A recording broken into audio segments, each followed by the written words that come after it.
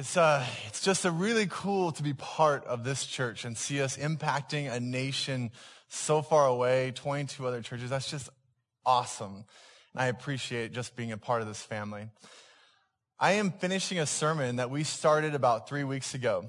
And if you guys remember, you can go on our website and actually pull it off of Messages podcast where it says how to maximize your Bible time or reading or something like that. It's a really good sermon. And so what we're going to do is we're using that first part, and now we're tearing back and doing sort of a behind-the-scenes look at how to put together a Bible message. I love these behind-the-scenes movies that they have where you have like Star Wars or something, and they talk about the planet that was so far away, but really it's right out here in our desert, and they have the whole other planet there, or Lord of the Rings, and just seeing how they make these movies that look so amazing from the simplest things. And so we want to take 4 concepts that we want to use here and go behind the scenes on what it is to put a Bible passage together. Those 4 concepts are in your notes. You can read them there. It's observation. We see interpretation, correlation, and application. And if you have your notes, pull them out. We'll go right through it. And then on the side of your rows here, there are some pens where you can follow along and write vicious notes, as well as offering and name tags and things like that. So I want to open up. When I first got this Bible, I love this Bible. It's one of my favorite Bibles I've ever owned because it's a wide margin Bible. And when I first opened it up, I could start writing in all of these margins and putting all kinds of notes and thoughts and prayer requests and just talk to God in the margins of my Bible, which sounds like another worship song that's going to be coming out in the next couple of weeks. When I first opened it, I opened it to Proverbs chapter 8. I don't know why. It wasn't something profound. I mean, it probably was from God, but I think it was more because it was right in the middle, and I just kind of... And Proverbs chapter 8, as I was reading it, sort of jumped out at me right away. And I read these first couple verses where it says, "Does not wisdom call? And understanding lift up her voice. On top of the heights, beside the way where the paths meet, she takes her stand. Beside the gates, at the opening of the city, at the entrance of the door, she cries out." And I wrote in the margin, my first words that I penned here was, "Who in the world is she?" I've never even heard that before. Where did this come from? And it started to really push me a little bit further of wanting to see what God was doing here and start using my Bible. In the observation phase, we just start with, what does it say? In the first sermon, we talked about the analogy of butterfly versus a bee when it comes to reading your word. The butterfly is a very beautiful animal. You see it fly around from bush to bush, from tree to tree, and you just watch the beauty of the butterfly. As opposed to the bee. And the bee is a worker bee going from flower to flower, very steady. And every October, all the butterflies die, but the bee lives year after year. And the analogy was, when it comes to our reading, many people read it like a butterfly. They go and they jump around, and they kind of just enjoy different pieces of it. As opposed to the bee. The bee is when you start to pull out your pencil and write. Pull out your pen and begin to ask questions, and nowadays, open up your computer and begin typing just what God is doing and moving through it like a bee so that you will last the distance. This observation phase is pulling out your pencil and begin writing what God is doing and observing through the text. The interpretation phase, this is where you get to, what does it mean? We want to go from observing it, writing about it, to figuring out what it means. And a lot of people would say when it comes to the Bible, it means what it says, and it says what it means. And it sounds really good. That's a really good statement, but it's not quite right. Because there are so many in our language metaphors and analogies and terminology that we use that doesn't mean what it says. Like if I was backstage and somebody was pulling my leg before I came out here, and then somebody goes 1,000 years from now, reads your notes about pulling my leg, and they pull it out of this archive, and they say, "Man, this guy, before he was coming out, somebody was trying to keep him from the stage. They were pulling him back." We need to be like that. That's what this is all about. And it's like, no, that's not what it was about at all. You totally missed it. Pulling my leg means somebody was joking with me backstage before I walked out. And as the pastor might be interpreting it, he might say, you know what, it's more than that. It's more than joking. Pulling my leg, it actually means it's sort of tricking you and making you think something when it's really something else. There's more depth to it than an actual joke. And so you have to go and you have to see those metaphors, those analogies, the context of what's going on. In the English language, if I use the word pen, the pen word, there's 60 different meanings for the word pen. So I could be talking about a rolling pin, a bowling pin, pin the tail on the donkey. If we were talking about wrestling, it could mean I'm pinning somebody to the ground. You have to know what is the context. Interpretation is when you start reading the word and digging deep to what is going on here, what's going around here, so that we can really pull out the deeper and very important meanings in the Bible. The correlation phase is when you go a little step further and you want to get other verses to explain what you're reading. The Bible actually tells us that we need to use clear passages to help us with the unclear ones. The amazing thing about this Bible is it was written by 66 different authors. And there are, 40 authors. There's 66 books written by 40 different authors over a time period of 1,500 years. And it was written in 2 different languages, 2 to 3 different languages. So when you start to put that together and realize that in all of this and all those different authors, all these different books in different time periods, there is a centralized message that God was using to show us through various people, various backgrounds, their socioeconomic status. He used so many ways to show us so much.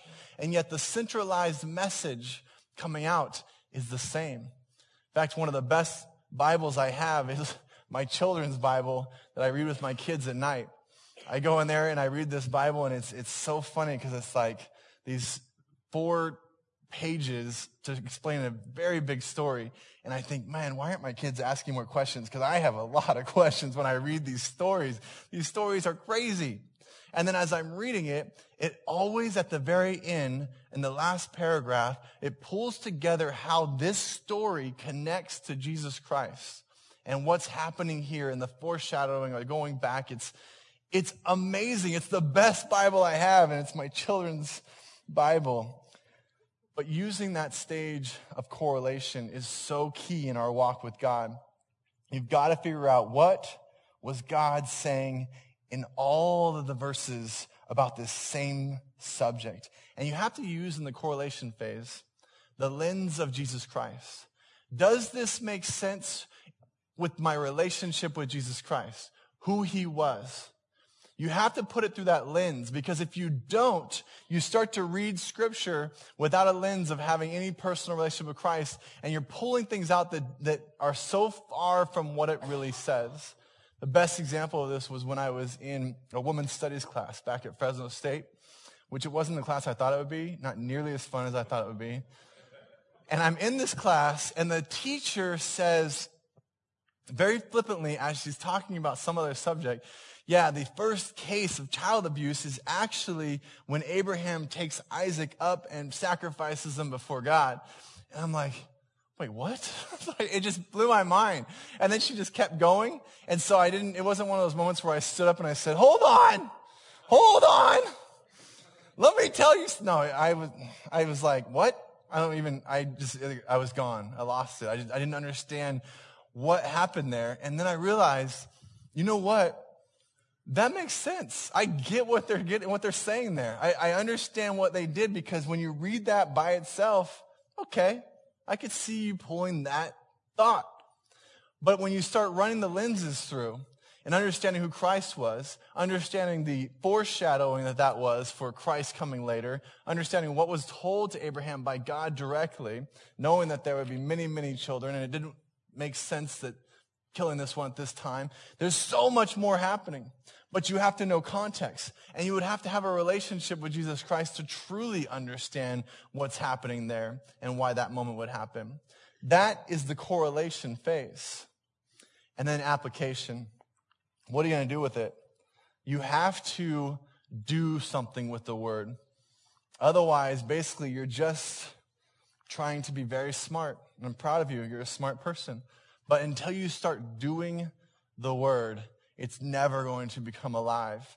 The behind the scenes is when people start acting out what the Bible tells them, that's when they see the impact of what Christ really says. So this is what we want to do. I want to do this with Proverbs 8 and go back. What does it say? And as I observed Proverbs 8, this is what I wrote. About verse 10, it says, take my instruction and not silver, and knowledge rather than the choicest gold. For wisdom is better than jewels, and all desirable things cannot compare with her. So again, we're talking about this her. And I write down whatever this is, whatever's going on here, it's really good. Again, Deep Thoughts by David Hopper. It's really, really good. It's better than silver, better than gold, better than jewels. So I'm translating that. I mean, it's better than currency. It's better than money. It's better whatever I value in this world. This is better. So I really want to figure out what this is. And I kept going. I got to verse 17. And it says, I love those who love me, and those who diligently seek will find me. And I got excited because I realized it's not something that I have to dig down or I have to find, and it's a hide and seek game with God. If I seek it, merely try and gain this wisdom, the process, the journey is actually the reward. So if I do this, if I seek it, I will gain it. I will get it. And so I wrote down here, it's a promise. He promised it to me. So I'm going to hold him to that promise, that if I'm seeking it, I will find it. I kept going. From everlasting I was established. It's verse 23. From the beginning, from the earliest times of the earth. And this made me pause. Because whatever we're talking about here, I realize it's before time. And I thought, wait a second. From what I have read before, there's only a few things that were before time. Before the foundations of the earth. It goes on. Before the earth and the fields, before the heavens, before the skies, before the sea. It just keeps going and going. And I thought, what are we talking about here? This wisdom, this her, she was there from the very beginning. I need to figure this out. And I get to verse 35 and it says, for he who finds me finds life and obtains favor from the Lord. And that's when it hit me. I realized there's something really deep happening here because I know this one. I don't know much, but I know this one. If I accept Christ as my personal Savior, I will spend eternity with him. I know that that is my finding life, the life that's being spoken of. And so if I find this, I find life, they must be talking about Jesus Christ. So if Jesus Christ is what I've been talking about this whole time, yeah, it makes sense. He's there from the beginning. He's there before the foundations of the world, but he's also wisdom. And the wisdom that I gain is actually through my Bible as I'm reading it. So if I put all this together, my Christ, my wisdom, my word are all one. And I figured out that I can be as close to Christ as I want. It's as merely as close as my next time in which I open the Bible and begin to read, because he comes off the page. As Calvin spoke about being a window, this book is so powerful, but it's a window to the author. And as you look through it, you realize the relationship with him is as close as my next time in the Word. Every time I feel like I don't feel him, I don't know where he is, I don't know how to get there, it's as close as opening the Bible and beginning to read. And that was so powerful. But that's just observations. Interpreting is going a step further. So now I want to spend time interpreting this. What does it mean? Well, if I'm going to go deeper and deeper into this, one of the ways I would do it is to begin comparing all the translations. We live in a very unique time period in which there are so many translations, which for a while I thought, do you really need that many translations of the Bible? I don't even understand that. But as I studied more and more, I realized there's so much going on in every one of these books in which they are interpreting the words spoken in another language. And whenever you try to interpret a word in another language, you usually use a phrase. No word matches up directly. So phrases are usually used. And in the Greek and the Hebrew, if you go back to the original Bibles, you have 11,000 words. Most English Bibles are 8,000 words. So there's a lot that is being lost in translation.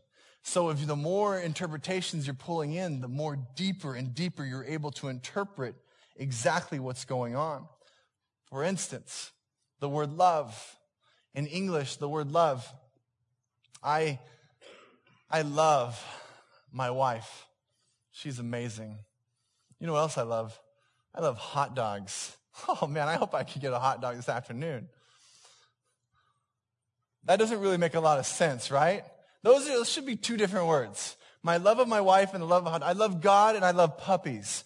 Probably shouldn't be in the same context, right? The word love we have thrown across every sort of meaning possible.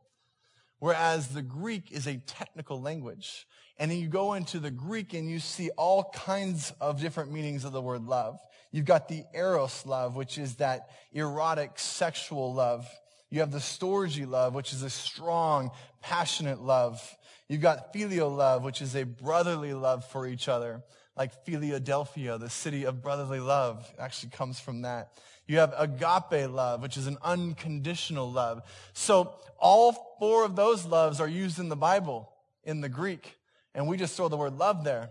So when you begin to interpret, you're digging deep and saying, okay, it's the word love.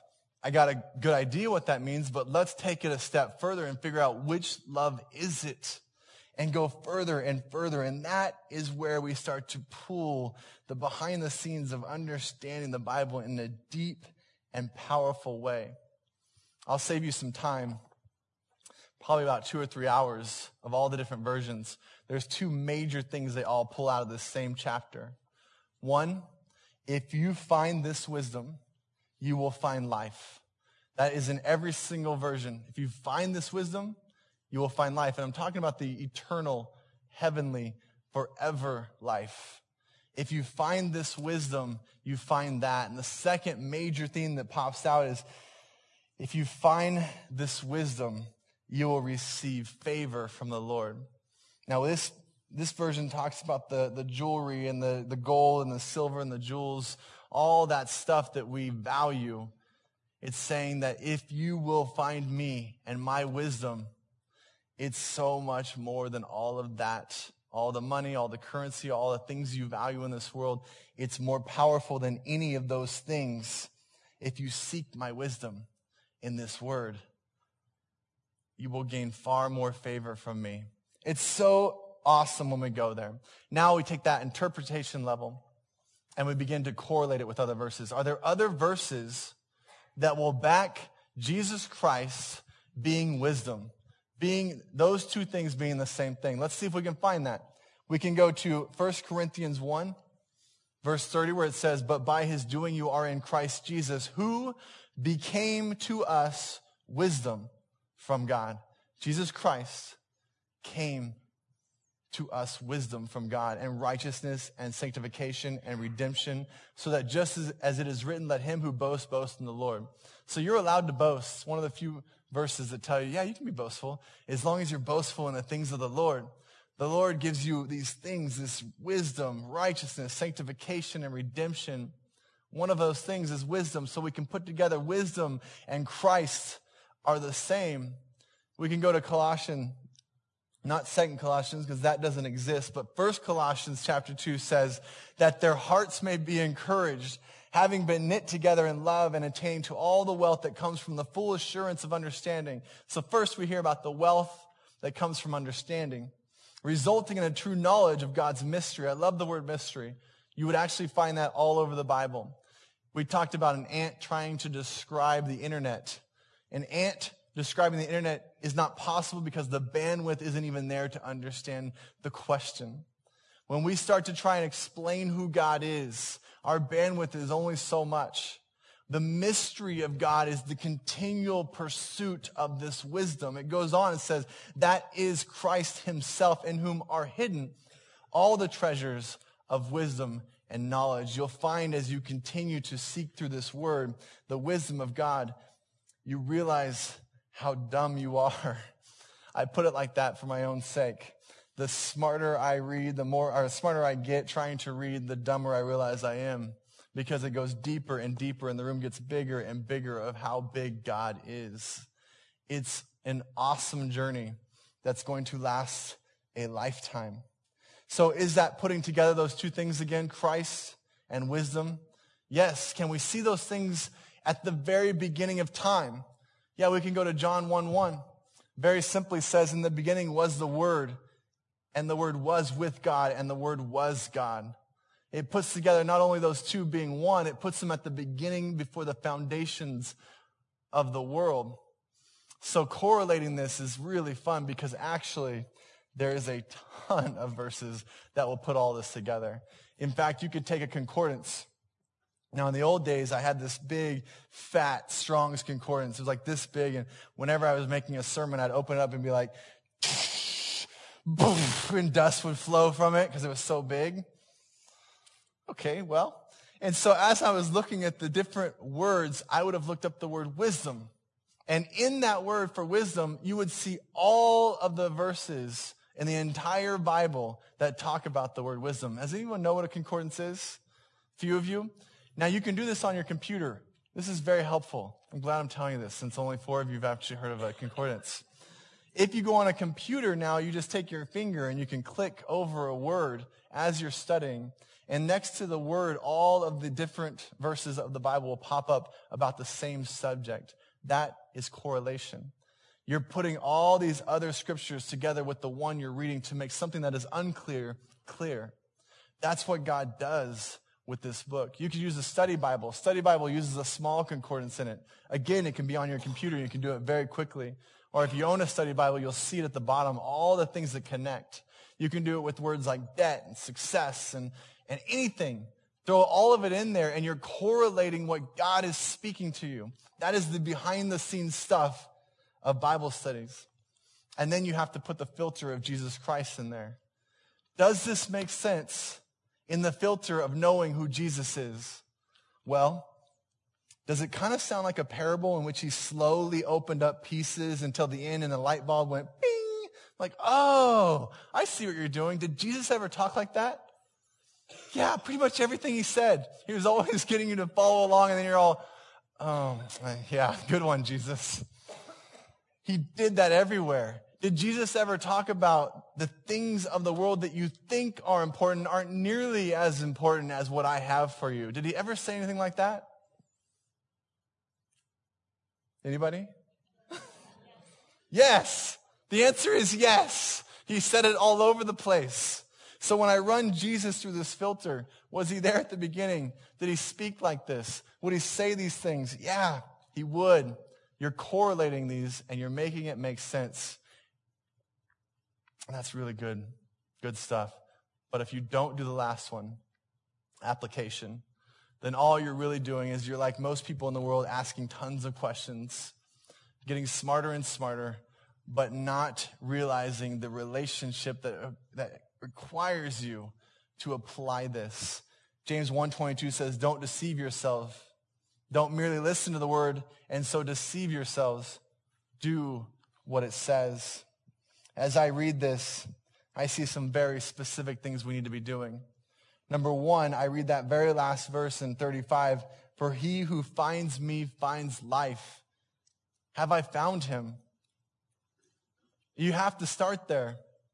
Have I found him? And it's not like he's hiding behind the rocks and we're playing a game or something. He doesn't do that at all. The Pharisees, they walked and they knew the Bible, they had it memorized. And they didn't see Jesus Christ speaking to them, literally standing right in front of them.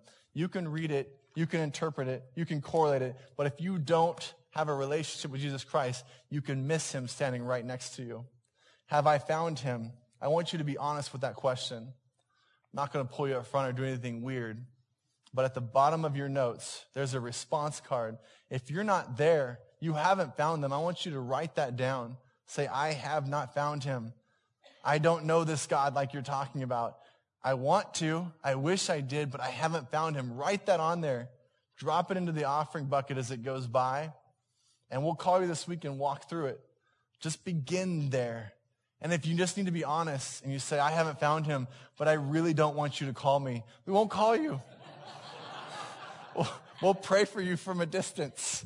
But I want you to be honest with yourself. Have I found him? Secondly, as I read this, I see this message of, do I value this more than money, come up a lot. And I see it a lot of places in the Bible because we value things here. We go to work and we'll spend 8 to 12 hours for money. Why? Because we're trying to survive. It's difficult. We live in a very affluent area. We have to work a lot. But am I valuing this more than that? Because we spend a lot of time with this little survival, this tiny part, this speck of life, when God tells us that there's this really, really long, eternal life that's kind of important too. So I have to value that time of working, but do I also value this just as much? So I don't want to convict you. I just want to challenge you. Do you value it more than money? If so, then just start. Start reading it. Start spending time with it daily. Open it up and just start. You don't have to think about your past. Just start today. Say, yes, I'm going to value this more than money because I'm starting to realize it's more important than money. And the third thing that really pulls out is I read it in the very first verse. Does not wisdom call and understanding lift up her voice? As I read that, I say, do I listen to her cry out? There's something really odd happening the more I get into this book. I'm starting to hear it talk to me. Yeah, I know it sounds weird, but I'm hearing it talk. As I wake up in the morning, I'm hearing it cry out and say, spend time with me. And I go, yeah, I want to. I do. Or as I'm going to sleep, I hear it crying out like, hey, Bible. I know it sounds really odd and funny, but I think some of you know what I'm talking about. The deeper you get into this relationship with Christ, this book and the wisdom starts to cry out to you. And you hear it daily as you're walking and living out these truths. It's kind of fun, kind of spooky, but it's good stuff. So this is behind the scenes. And if I go back to the beginning of this my very first question, I spent a lot of time studying that question. And when I studied that question, I went online, I read all the different stuff about it. I read about Sophia and the Greek goddess of the... It was crazy. It was about phallic symbols and this and that. And I thought, wow, they've really gone a long ways with this. And entire religions have been started because of this her. And so the more I studied, I actually called a couple mentors of mine and talked to them. I said, have you ever studied this? Because it's really weird stuff. And they go, yeah, I have. And we found out it actually means nothing at all. I'm like, what? Yeah, it doesn't mean anything. You see, the Proverbs, it's a prose. It was written as poetry. And when you write in poetry, you use a lot of feminine terms. And so as you translate feminine terms, you would use them, but that's not the point of what was happening. So I was like, oh, that would have helped a lot of people. You should go online. Anyway, as you go behind the scenes with this stuff, I want to encourage you. You might even disagree with things I've said. Great. Go spend time in the Word. Observe, interpret, correlate, and then apply it to your life. Let's pray. God, you are truly speaking through your Word. And the more we realize how much you are, Lord, I pray that it would cause us to have action. Use us as a church, a family. Thank you for the people that are here, Lord. And I pray that those who are seeking you and have not found you, that today would be a great new day. God, we thank you for this time in your Word. In Jesus' name, amen.